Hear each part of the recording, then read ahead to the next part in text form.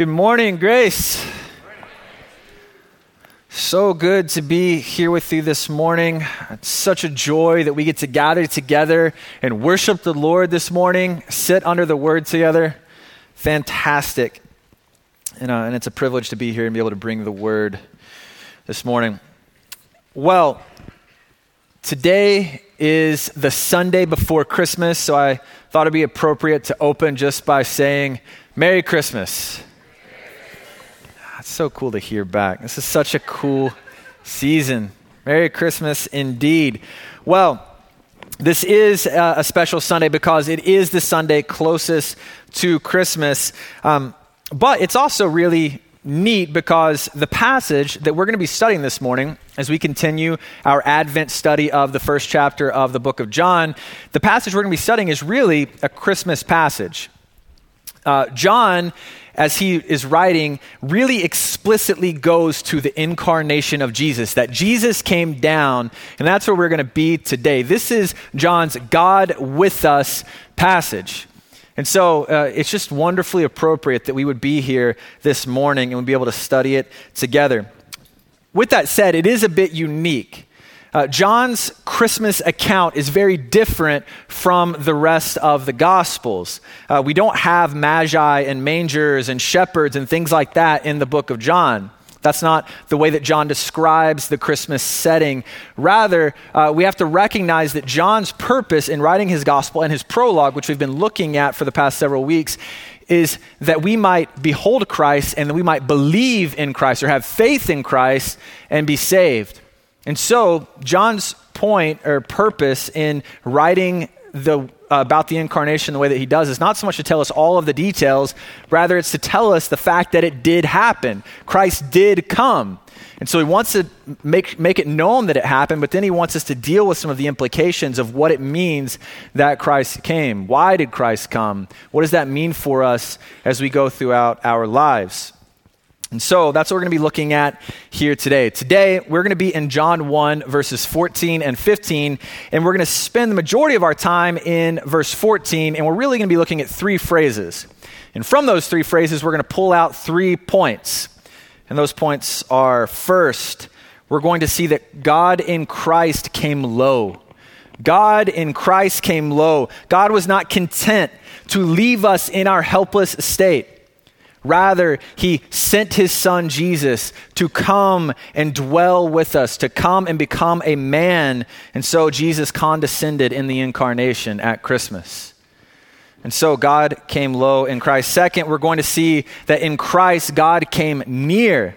God came near. Not only did God come down, not only did God incarnate himself in Jesus, but he came to dwell among us, to live with us, to go throughout this life with us, close to us. And last, we are going to see the why of Christmas. In the incarnation, God came down, he came low, and he came near, but we are going to see that he is going to come lower and nearer still. And so this is where I think we'll really see the gospel in an explicit way this morning in our third point. So, if you have your Bibles, please turn with me to John 1. We're going to be in verses 14 and 15.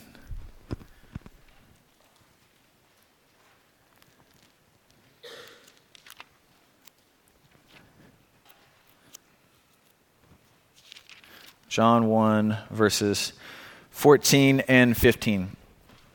And the Word became flesh and dwelt among us, and we have seen his glory as of the only Son from the Father, full of grace and truth.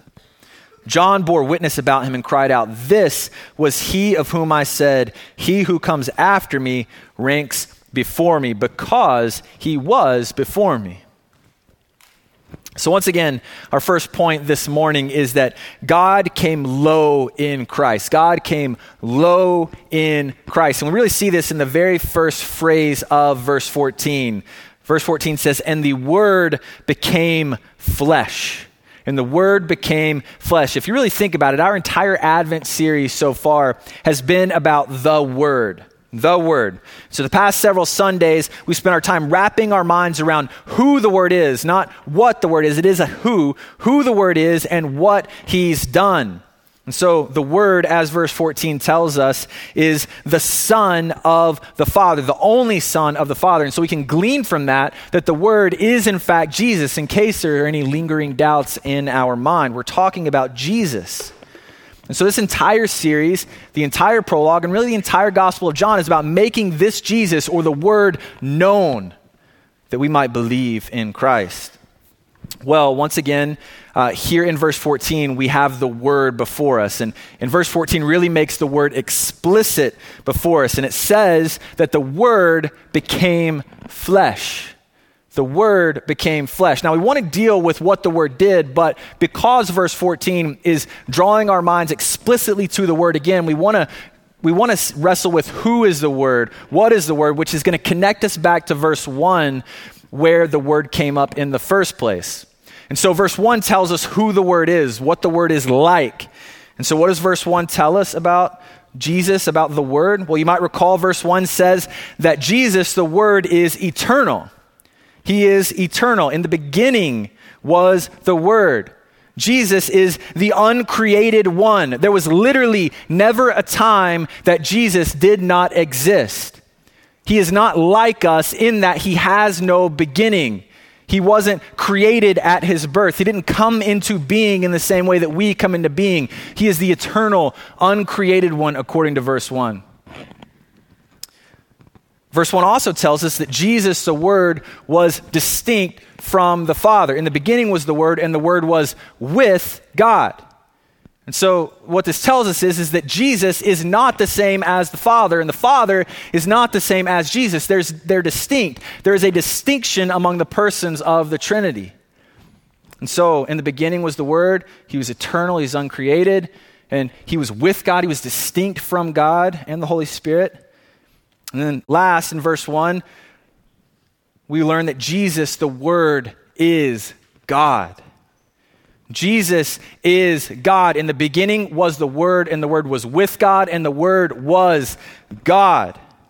What is true of God is true of Jesus. He is infinite, holy, awesome. He's omnipotent, omniscient, omnipresent. He is holy, mighty, wonderful. He is wise, just, gracious, kind. He is God. He is not merely a man. He's not merely a wise teacher. He's not merely a good example. He is those things, but he is God. There is so much to say about this. There's so many things that we can pull out.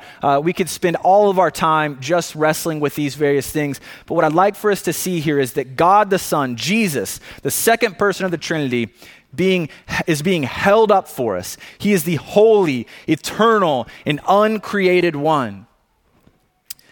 Now, if we come back to verse 14, we see that Jesus, the holy, eternal, and uncreated God, became flesh.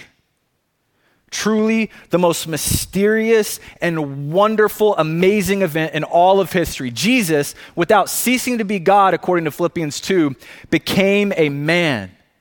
He became flesh. He took on a human nature. This is incredible.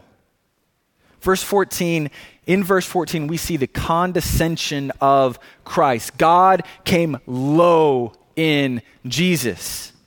And so the God of all glory, who is worthy of all honor and worthy of all praise, stepped down into time and space, and he became like us. And this should boggle our minds. This should baffle us. The greatest thinkers that have ever lived have wrestled with the reality of this. I found a few quotes from famous Christian thinkers who sought to wrestle with the baffling nature of the incarnation. Here's what they had to say about Jesus, who is fully God, taking on a human nature. Thomas Watson said that man should be made in God's image is a wonder, and it truly is. That we are made in God's image is incredible. But that God should be made in man's image is a greater wonder. That the Ancient of Days would be born. that he who thunders in the heavens should cry in the cradle. C.H. Spurgeon said, infinite and yet an infant, eternal and yet born of a woman, almighty and yet nursing at a woman's breast, supporting the universe and yet needing to be cradled in the arms of his mother, heir of all things and yet a carpenter's despised son. Last, Augustine said, man's maker was made man that bread might be hungry, the fountain thirst, the light sleep, the way be tired from the journey, the strength might be made weak, that life might die. We can see here that this is confounding stuff. This is baffling, wonderful stuff. God has come to us in Christ. So many of you know me, and you know that I had a big event happen in my life recently. 4 weeks and 1 day ago, my son Henry was born, and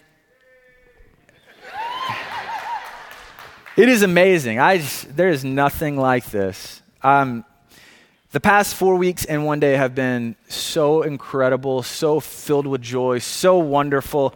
My wife and I are just truly blessed.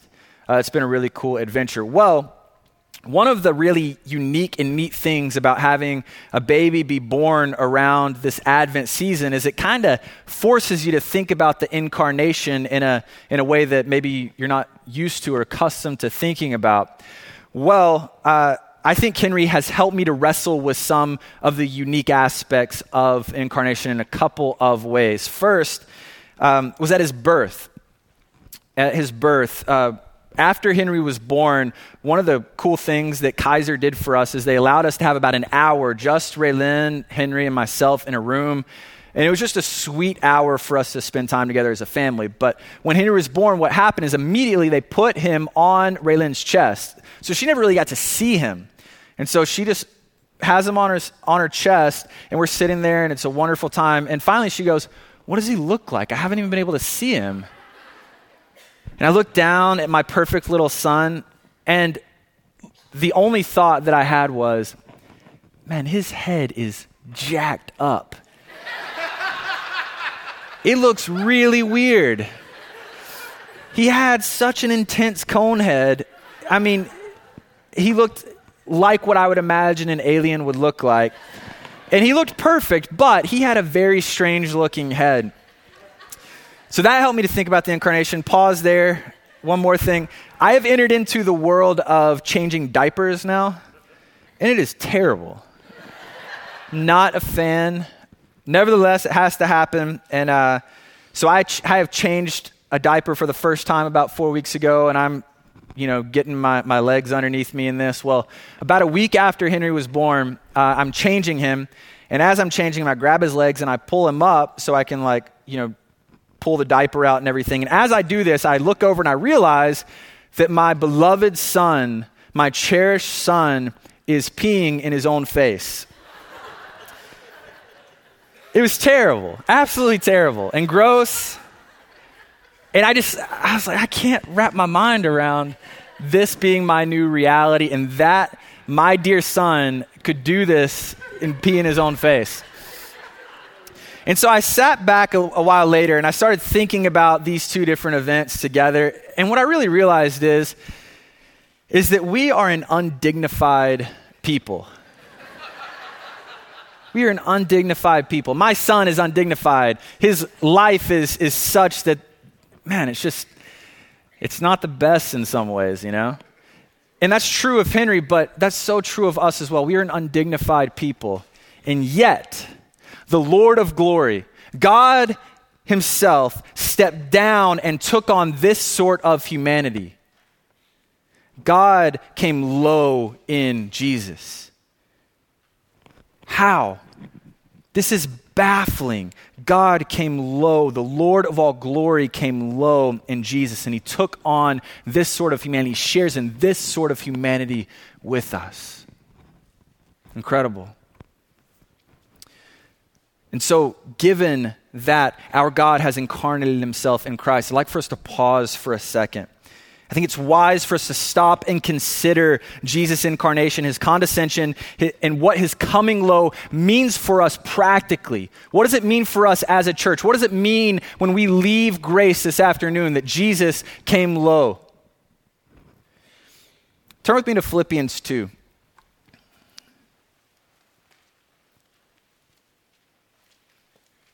Philippians 2.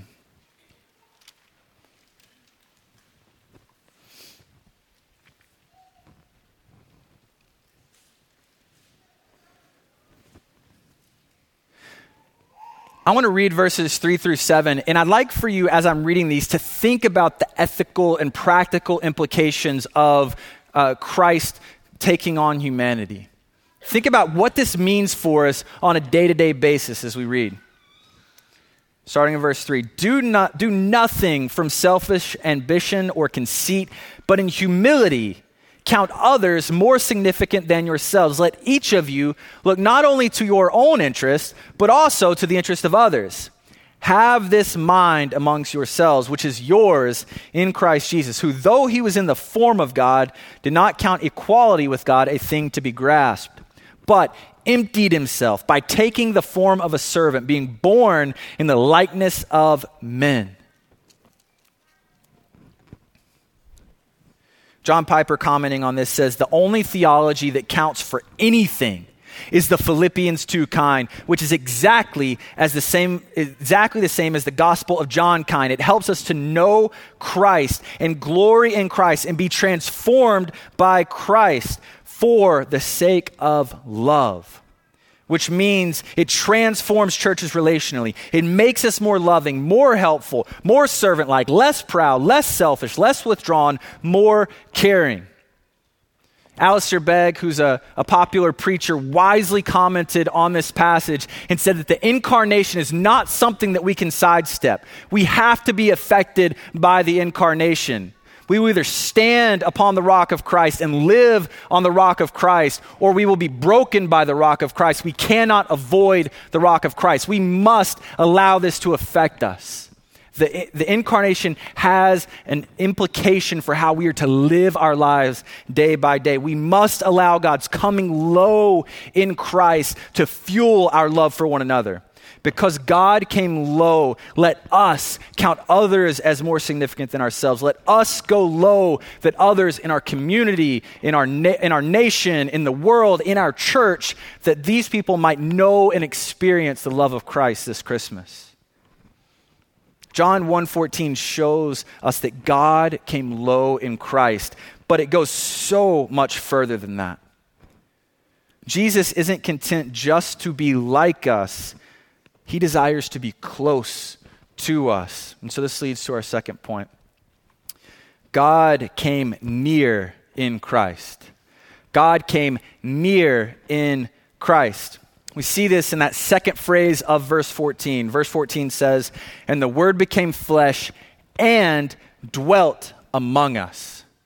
The Word became flesh and dwelt among us.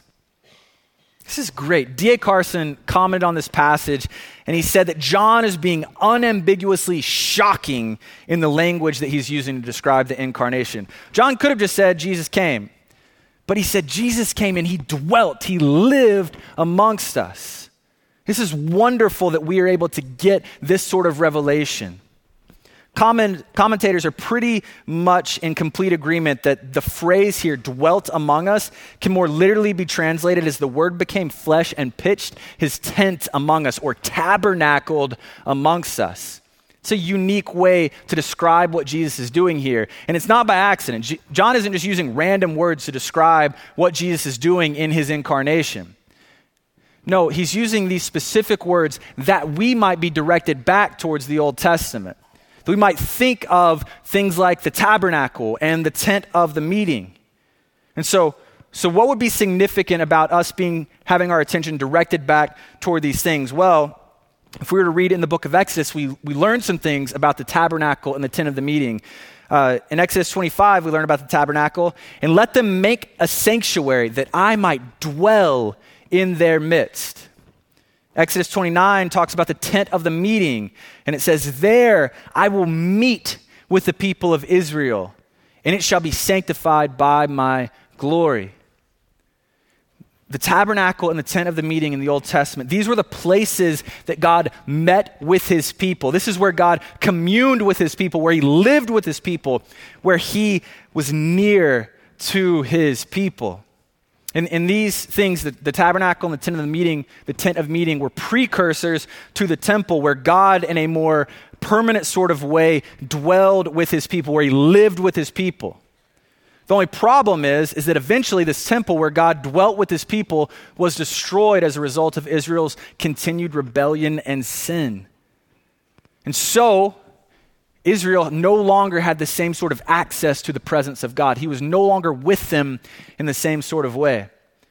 You have to imagine that a Jewish person, the people of God, that they would think about this and they would know that they had unique access to God. And the temple's gone now, so it's no more. And they would have to say, will God dwell with us again? Will God dwell with us again? In the incarnation, the answer is yes. Yes, God will dwell with us again. The Word became flesh and he dwelt among us. He tabernacled amongst us. God once again has chosen to dwell with his people in a more personal way than they could have ever imagined. God not only came down in Christ, but he came near in Christ, closer than we could have ever imagined. He lived with man. He ate with man. He washed man's feet. He laughed with man. Not only that, he experienced the hardships of being a man. He felt pain. He felt betrayal. He felt hunger. He felt all the things that make us human apart from sin. Hebrews 2 actually says because of this, he can sympathize with us in our weaknesses. He understands what it's like for us to go throughout this messed up world. He knows what you personally are feeling and going through this Christmas. He's able to know this. He's able to sympathize in this way because he came near to us. God came near to us in Christ. He tabernacled amongst us in Christ. As I consider this, my mind floats off to an article that I read recently about a church that is known for catering to celebrities. And in their church, at their gathering, their worship gathering, they have a private celebrity section where famous people and celebrities can actually come and sit, and they could be protected or be in a little private section away from the rest of the congregation, away from the masses. Now, obviously, I am not a celebrity, and so I have no idea what it's like to be a celebrity. Maybe those are absolutely necessary precautions to being a celebrity. I don't know. But I can't help but notice the lack of accessibility or community in a move like this. I can't help but notice that. I can't help but imagine that if we had a section over here that was kind of, there was a robe that marked it off and only certain people can go there and only the VIPs could go there, that there would be a break in our communion together. Our fellowship would not feel quite the same. There's a group of people who are separate from us. This is such a contrasting picture of what I experience every summer at Hume Lake. Hume Lake is a Christian camp that Grace goes to every summer. We take high school and middle school students. It is a wonderful place. We behold Christ, we worship Christ. It is a sweet, sweet place. Well, every summer when we go to Hume Lake, we spend time around a guy named Ryan Anderson. A guy named Ryan Anderson. Ryan Anderson is an NBA player who plays for the New Orleans Pelicans. And every year he serves as a counselor in a cabin to a bunch of high school guys from his home church up in the Bay Area. And his students, and really the entire camp, they have incredible, unlimited, no qualifications access to him throughout the entire week. It is absolutely incredible the way that they walk around and how they are so united together. They are so near one another. The access they have to each other is a sight to behold. We have students who have graduated out of our student ministry. One of them is right here, who have been dunked on by Ryan Anderson because he chose to participate in a 3-on-3 basketball tournament with his cabin. I was dunked on as well, but I'd rather call it Andrew Talley. They were very good. I think this could be helpful for us in thinking about the access we have to God in Christ. Ryan Anderson is just another man. He is created in the image of God just as his students are. And one of the crazy things about this is that we look at what Ryan Anderson is, an NBA player, a millionaire, the 6'10" guy. When he condescends down to these students, we see it as amazing, but really that's what should be happening, and we make much of it because it doesn't happen very often. That's to our shame. But God in Christ, we're talking about something completely different. Jesus is different from us. We are not worthy to look upon him or have him near us. Yet he comes low and he comes near to us. He lives amongst us. He tabernacles amongst us, and we have a unique sort of access to him. And so as we consider John 1, as we consider Christmas, we can rejoice and proclaim that God came near in Christ. God has not left us on our own, but he has drawn near to us in the person of Jesus. The idea that God would come low and near to us in Jesus is incredible. It is good news, but at this point, it is incomplete news. It is incomplete. If Jesus only becomes a man and he only lives amongst us, near us, around us, then we are in trouble. But Jesus came to do much more. Our third and final point this morning, God in Christ will come nearer and closer still. God in Christ will come nearer and closer still. If we read of all of verse 14, and the Word became flesh and dwelt amongst us, and we have seen his glory, glory as the only Son of the Father, full of grace and truth. Verse 14 tells us that not only did God come low in Christ, not only did God come near in Christ, but we have seen the glory of Jesus, glory as the only Son of the Father, full of grace and truth. These verses tell us that John and his friends have seen the glory of God in the face of Christ. Here, like with our previous point, John is really begging us to look back to the Old Testament, to think about this in light of what the Old Testament says. In Exodus 33, Moses asked God to show him his glory. Show me your glory, Lord. And God responds to Moses, I will make all my goodness pass before you and will proclaim before you my name, the Lord. And I will be gracious to whom I will be gracious, and I will show mercy on whom I will show mercy. So then in Exodus 34, God actually comes and he passes by Moses and allows Moses to glimpse just the afterglow of his glory. And as he passes, he says this, the Lord, a God merciful and gracious, slow to anger and abounding in steadfast love and faithfulness. So in these verses, we learn that the glory of God is seen.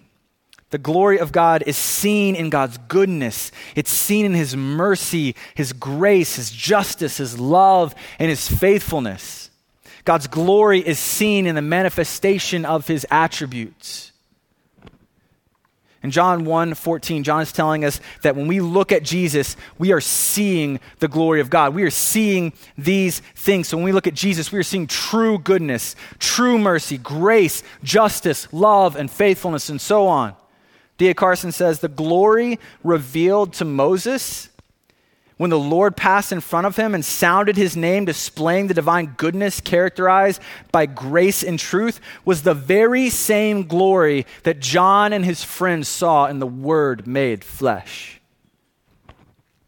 When John and his friends looked at Jesus, they saw the glory of God. They saw God's goodness expressed in his loving kindness and faithfulness. They saw the glory of God. But where did they see the glory of God? This raises an important question because clearly not everybody saw God's glory in the same way. If they did, then they would have fell down before him and worshiped him, right? There seems to be a mystery here. How, where did they behold the glory of God? Well, John tells us that Jesus' glory was seen in his ministry, in particular his miracles. Those who paid close attention to Jesus' life and ministry were able to glimpse his glory in his gracious acts of compassion. So according to John 2, when Jesus turned water into wine at the wedding in Cana, he manifested his glory, which led to his disciples believing in him. The glory of God is seen in these sorts of signs, miracles, in the acts of God. But as John's gospel continues on, we recognize that his glory is not seen primarily in his acts and his signs and in his miracles. No, instead, rather, God's glory is seen primarily, chiefly, and perfectly at the cross of Christ. That is where God's glory is perfectly and chiefly displayed.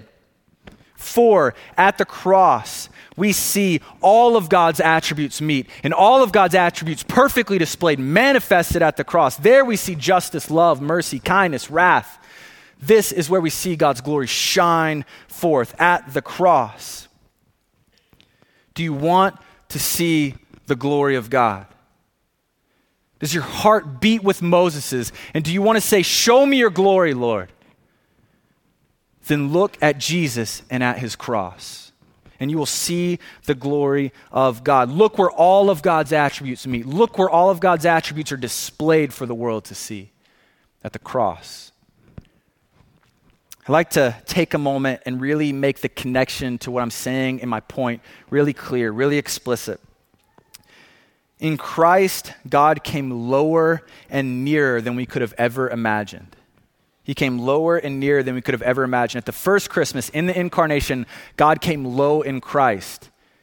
He, without ceasing to be God, took on a human nature. The God who created the world and upholds the world was born a baby. He came low, but he came much lower than that. Jesus did not stay in a manger. The point of Christmas is not that Jesus would simply come, as great as that is. No, he came to bear the sins of the world in his body on a tree. Christ went lower at the cross where he died that we might live. God came lower, but he also came nearer as well. Because Jesus came and lived amongst us, because he became a man, he was uniquely able to bear our burdens and provide atonement for sin. We saw that in Hebrews. We read that during our worship time earlier.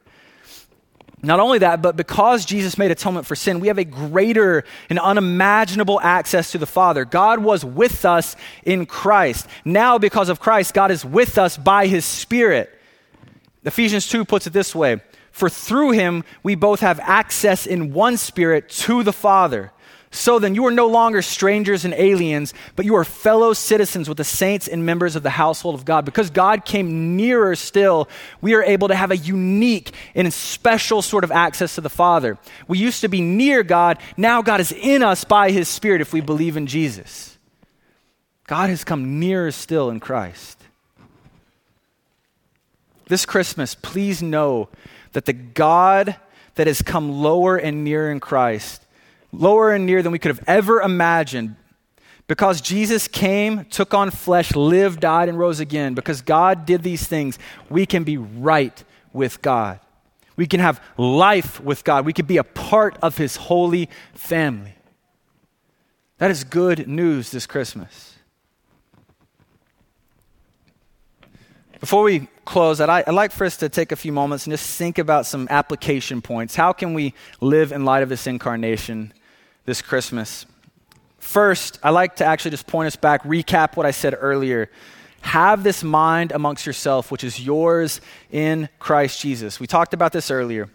Remember the high Christology of the book of John. That's what we're talking about here. Who is Christ? What has he done? What is he like? The high Christology of John is to result in us living like Christ.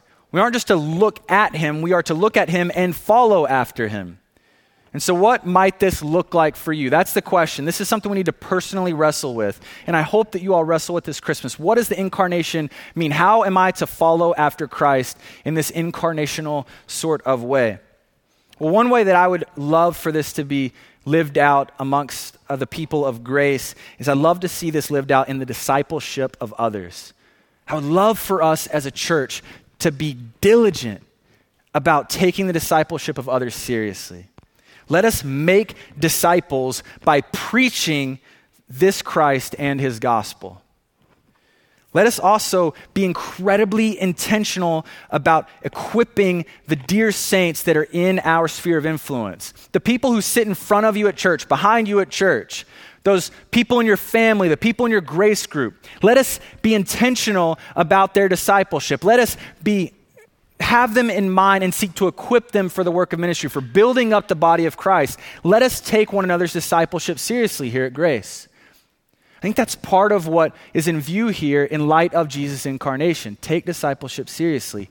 One way that I would, in particular, love to see this happen is I would love for us to follow in Christ's example who came low by going low ourselves, by going to those who people tend to think are low in our society, not in God's eyes, but who we often think of as low. And my mind goes to children and the destitute. Children and the destitute. Children and the poor and needy. At Grace, we have an incredible children's ministry, and we have an incredible food bank, and both of these ministries meet so many important needs in our community and amongst our body here. And they need help constantly. They never would turn away volunteers. They are in constant need of volunteers and of help. And I urge you, consider, might the incarnation of Christ, might him being made low, coming low, might that compel us to go and serve those people who we often think of as being low? Think about it. Consider it. Maybe the Lord would have you serve in the food bank. Maybe he would have you serve amongst our children here in the children's ministry. These are worthwhile places for us to follow after Christ. So have this mind amongst yourself, which is yours in Christ Jesus. Second, behold Christ and believe. Behold Christ and believe. And I want to really talk to believers for a second. If you are a part of God's people, if you are a child of God, if you have believed in Jesus for the salvation of your soul, John writes his gospel that we might believe and have life. If you have believed in Jesus, then gaze upon Christ this morning. Gaze upon this God who came low in Christ, who came near in Christ, and who came lower and nearer still. Gaze upon him and allow your faith to be strengthened. Jesus came low and near that you might live, that you might have access to the Father, that you might be a part of that glad day when God makes his eternal dwelling place with man. Look at Jesus and believe. Third, same point, but I want to talk to unbelievers. Behold Christ and believe. If you are here and you're visiting us and you know that you are not a believer, you are not a Christian, first, thank you so much for being here today. We hope this is a sweet time for you. We hope that you feel welcome and people are greeting you. But we do want to make it very clear that not all are children of God. Not all are saved. Rather, it is those who believe in Jesus for the salvation of their soul that are given the right to become children of God. This Christmas, recognize Christ as the one who came low and near, not just to be in this world, but to save you individually. I urge you, believe in Jesus this morning. Today is the day of salvation. If you'd like to know more about this, talk to any number of people in this room. Talk to whoever invited you. We have Grace Group shepherds who would love to talk to you. Talk to me. Find somebody and talk to them about what it means to believe in Jesus, what it means to have a relationship with Christ. What does it look like after the fact? We want you to know Christ. Look to him, believe in him, live. To close, I want to read a few lines from a song that I've been listening to this Advent Christmas season that has been blessing my soul. I think it'd be appropriate for us to close on this. Come behold the wondrous mystery in the dawning of the King.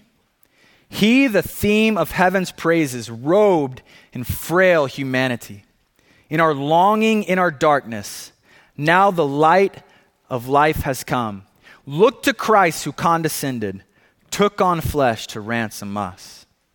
Come behold the wondrous mystery. Christ the Lord upon the tree. In the stead of ruined sinners hangs the Lamb in victory.